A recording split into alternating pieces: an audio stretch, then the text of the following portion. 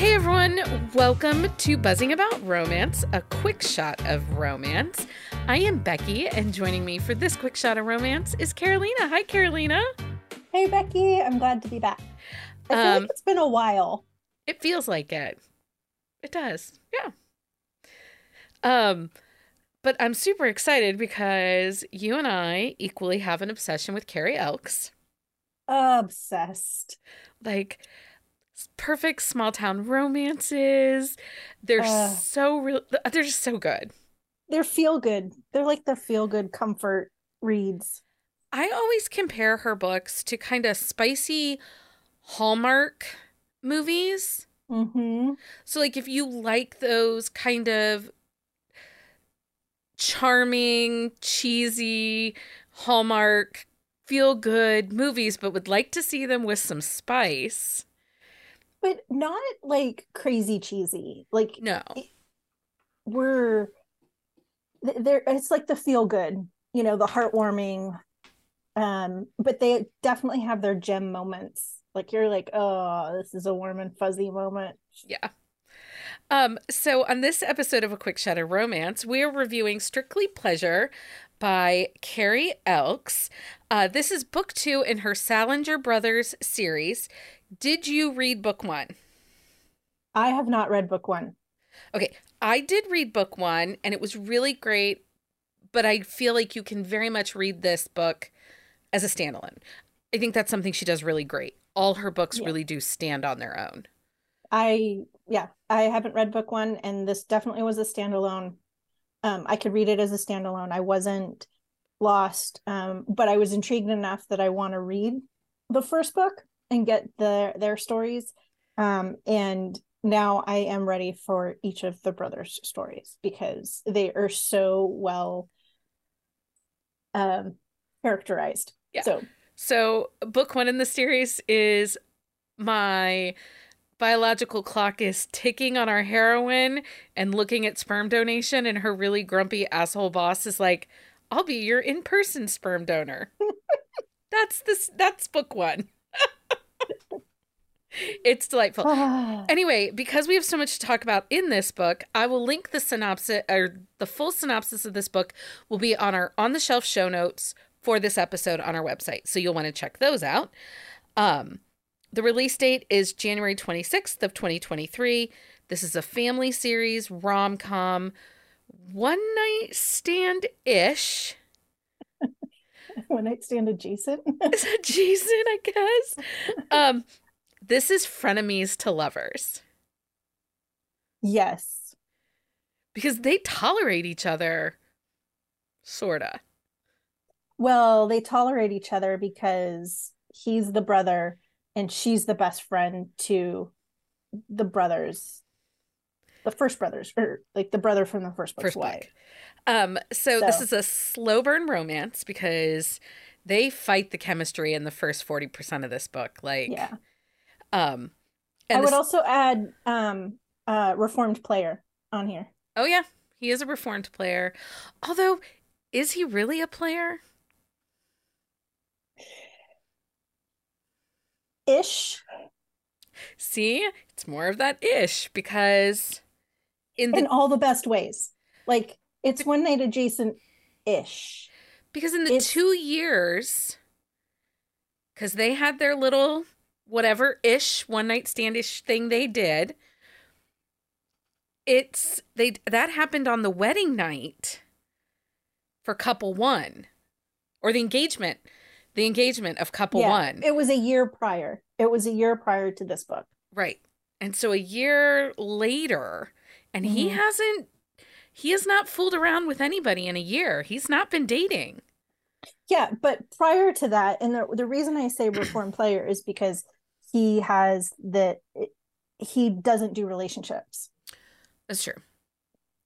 And that has been since college. Like he does not do relationships. So And I always wonder about the billionaire that doesn't do how burned in your past do you have had to have been to say that it's one night and done? And we see that commonly in billionaire romances. Well, I think it's also like the mentality of you can do that. It, like with athletes too. You see that in athletes a That's lot true. as well, because it's just supply and Supply. demand. There is a supply of beautiful women like ready to spend a night with you. So if you don't want to do a relationship, then You you don't know, have to. and that's his boundary. He has boundaries so that it doesn't create the relationships. So this is a series of standalones. The put out percentage or the pop on this one is 45%. Um, okay, so our hero's name is Liam.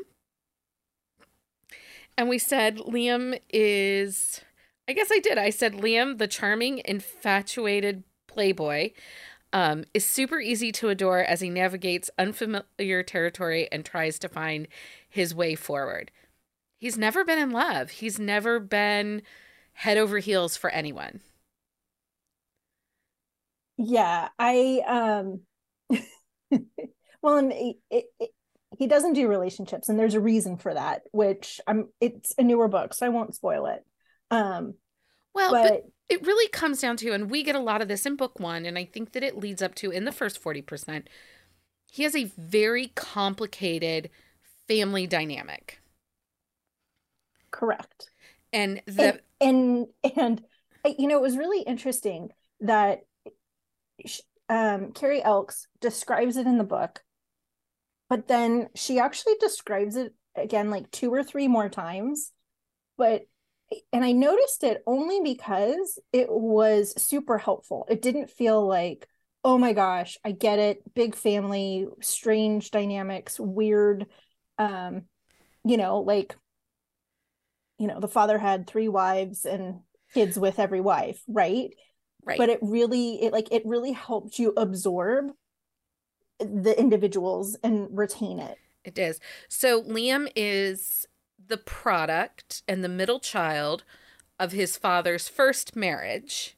Well, it's technically the second marriage because the first marriage didn't have any children. So dad's been married 4 times. First marriage didn't have any children. His mom is the first wife that had children. And there's 4 boys with that, or 3 boys with that mom, right? Four, 4. Four boys. Then divorced, but mom has remained friends with the next wife, Correct. who had And two then more sons. yes. And then dad divorced second or that next wife, and And now his we're on the third or slash fourth fourth wife. wife, and that wife and dad have a little girl. Yeah. Okay, and this episode's going to drop after we talk to Carrie Elks on our happy hour. So you guys are going to want to go over to our YouTube channel and watch that happy hour because I plan to ask her if we're getting all these siblings.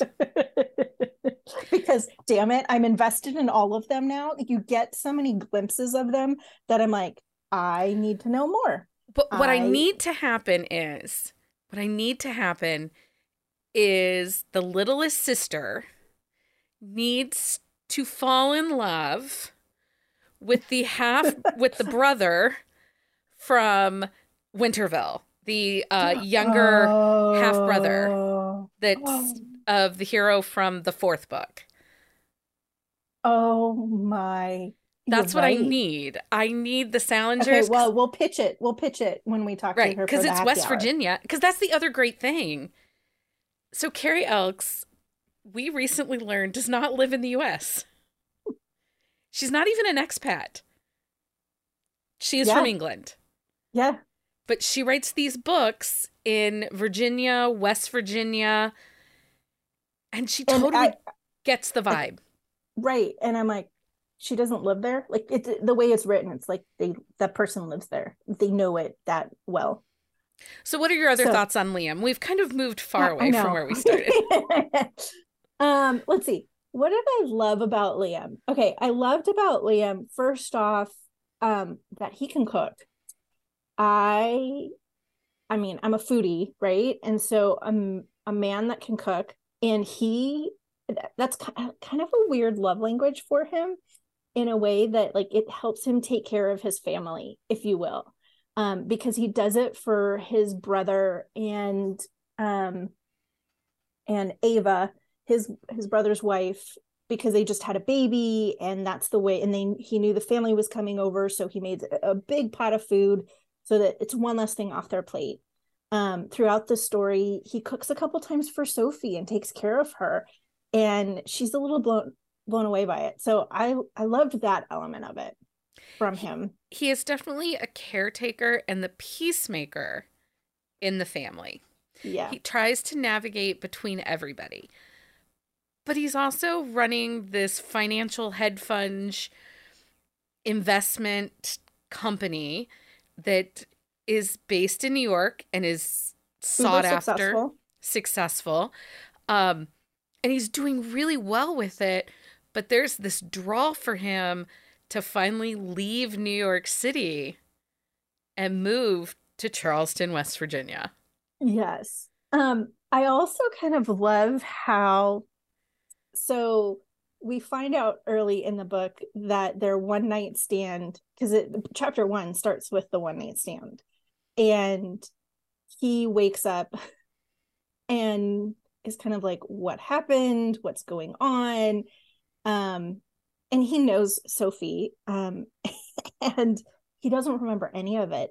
And I kind of love that it irks him. It irks him bad that he does not remember, like, almost like details leading up to it, but then nothing.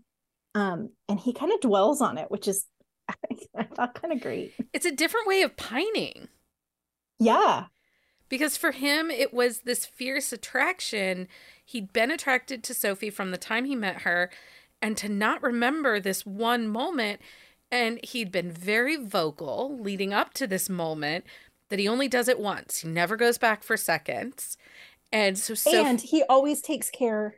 He like is adamant about making it an incredible experience for the woman. Right. So it bugs him. He can't remember, and he doesn't know what he did and if he did it for her. Well, and actually Sophie tells him that she didn't. And that irks him as well. Like, he's like, what the heck happened? Yeah. So let's talk about Sophie, because she's a Spitfire, but she is also incredibly intelligent. And I really liked her. Mm-hmm. She's a little nerdy. Super nerdy, but like in all the best ways. She's the type of person that, like, I want to be her best friend. She would easily make you, like, if you guys clicked, she would easily bring you into your tribe. Yeah. And be your best friend. And she's that, like, you want that random fact, you have something you need to know, and you're like, what's the one person I would call? She's that person. Like, she would just happen to know it, especially obviously with weather. Yeah, she's a meteorologist for the local Charleston TV station.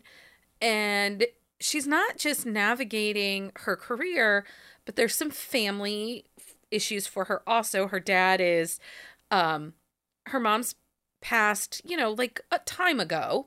It's 10 years, I think. I mean, it's been a minute. That's another thing to note. Both these characters were in their 30s, like late 30s. I think Liam might have been in his early 40s. Yeah, I think he was 40. Established in their careers, so smart. It was so great to read a romance where they weren't just 20 and dumb. And I think what also helped was there was a lot of communication with them. They had a lot of great conversations. Like, and Liam even pushed her a little bit as their relationship developed. And I liked how it developed, because it turned into this, like, oh, we're going to watch TV together. We're going to start to do, like, it just naturally progressed. But when she started resisting on stuff, like, it almost became, okay, now how do I make her feel more comfortable? Like, how do we talk about this? Like, don't block me out. What's going on? And then it was like, okay, now I need to do this. How do I ease her into this and build that trust with her, which I really liked. So part of this book is there's this fundraiser, and Sophie has to put an auction item up, and her boss, who's this creepy jackass, He's the villain of the story. He's the villain. He's a Um, jerk. he wants her to like put up a dinner date or something. And she's like, she kind of plays along with it, but she does a twist to it. And what it is, Well, he actually convinces the intern, the female intern in the meteorologist, just basically threatens her that she has to do it. And Sophie comes to the rescue and is like, no, I'll cover you. I'll do it. Like, I'll take one for the team because we're not having the intern auction herself off for a dinner. right. Which I love that about her character. She's super protective of her team and the good people in her team. And so she puts this item up for auction. It ends up being a daily forecast. And Liam, of course, wins it. And this forces communication, which, you know, we always talk about miscommunication. I do love a romance. And I think this is kind of one of those micro tropes we don't see very often. And I feel like I'm going to have to do a deep dive into for a bit. This micro trope of forced communication, because she has to either email him, text him. He actually wants video calls. He does, and it's super cute because he has to email his itinerary for the week, and then she puts together the forecast. When she did it at first, she thought the person would be mostly in one area, and he's of course traveling back and forth quite a bit. I also like he kind of pushes her buttons because he says one night, he's like, yes, I have a dinner date, and so I need to know the weather for like sitting inside or outside, and it ruffles her feathers because she's like, oh my gosh. And so then he calls her While he's on the way to the date? Or no, at on the date. Yes. And I'm like, should we spoil it? No, we shouldn't spoil it. Okay, but it's really cute. It's not a bad thing. It's super cute. It is. It's super cute. So Sophie's best friends are Ava, who is book one, and then her other best friend is Lauren. They're the cheerleading squad we all should have. Mm-hmm. I just really liked them. Yeah, I did too. Because they were each, Lauren has the bakery, so they're each successful and intelligent in their own rights. So it's this great group. But they also, know how to take care of each other and just relax and chill and razz each other as well. I do hope Lauren gets a book. I hope she gets one of the brothers. I feel like she needs one of the brothers. And then, like we said, Liam has this whole gaggle of brothers. And the next book in the series is Miles, who is the hockey player of the family. I'm excited for that one. Was there anything else about this story we think we should tell about? There's some light good girl vibes in here. There is. It's kind of like to get your toes wet. He's a little bit of a dirty talker. Yeah, good girl light. Good girl light. I think that too. Like when it comes to, yes, he's a player and he talks about how he genuinely cares that whomever he's with has a really good time. Like those moments, it almost created this really unique intimacy between them when they get to those points, the steamy points. Like because it wasn't rushed. It was like there was a savoring of this moment and crossing that line, and then what happens to all of that, which I really liked as well. I really did find those moments too when they kind of FaceTime together to watch Netflix. She's taking him through the journey of Grey's Anatomy, and it just was really sweet. It also shows that, there is romanticism within the simple things. In the everyday. Yeah. And I really did enjoy that. I do think there is some fun, I say rom-com vibes to this book because there are moments where you're like, yeah, when they go to her dad's house. Yes. Awkward. Awkward. So awkward. I will also say one of the things about this book that I really liked that the author did not do is, obviously Liam is a billionaire. He's very, very wealthy. And there's some problems for Sophie in the workplace. And, you know, you can see it at the auction and you see it coming into some other things that happen that move it throughout the story. Liam really could have come in and just fixed it all, you know, Right. and been the Yep. rescuer. But he didn't. He really didn't. He I stayed. think he asked once or twice, and she's like, no, I got it. And he let her. I mean, not let her, I should say, like, he didn't step in. He respected her boundaries. Yeah. And I really did like that. I Mhm. liked that he was so thoughtful, because sometimes, you know, we do read a romance, a billionaire romance, where they come in and just kind of steamroll and make everything easier. Yeah. But I like that we got, by not doing that in this book, we got to see the strength of a female character. Well, and she had this big work project and he helped her with it. Yeah. Like, at the end of the day, they were both tired, but they worked. Like, one night he cooked dinner and then they worked on this proposal and project. And he just like encouraged her and pushed her, which was great. Yeah. I really liked it. I really enjoyed it. Anything else everybody should know about Strictly Pleasure? Go read the book. Go read the book. It is in Kindle Unlimited. I cannot recommend it enough. And like I said, we are going to ask Miss Carrie Elks if we're going to see all these brothers. All the brothers. I must have all the brothers. I really need them all, because they all have some funny little bits and pieces about them. And the sister. And the sister.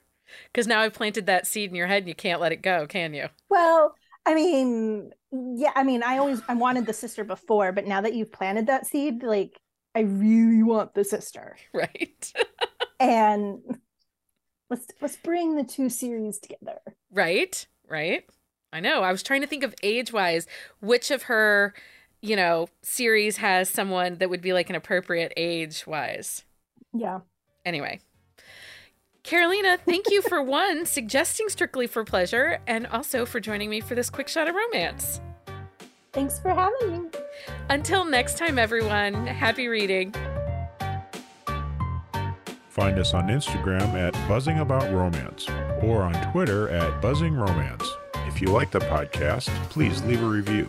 If you'd like to support us directly, join the Bookcase and Coffee Patreon and receive exclusive content only available to Patreon members. Check out bookcaseandcoffee.com for our on-the-shelf show notes.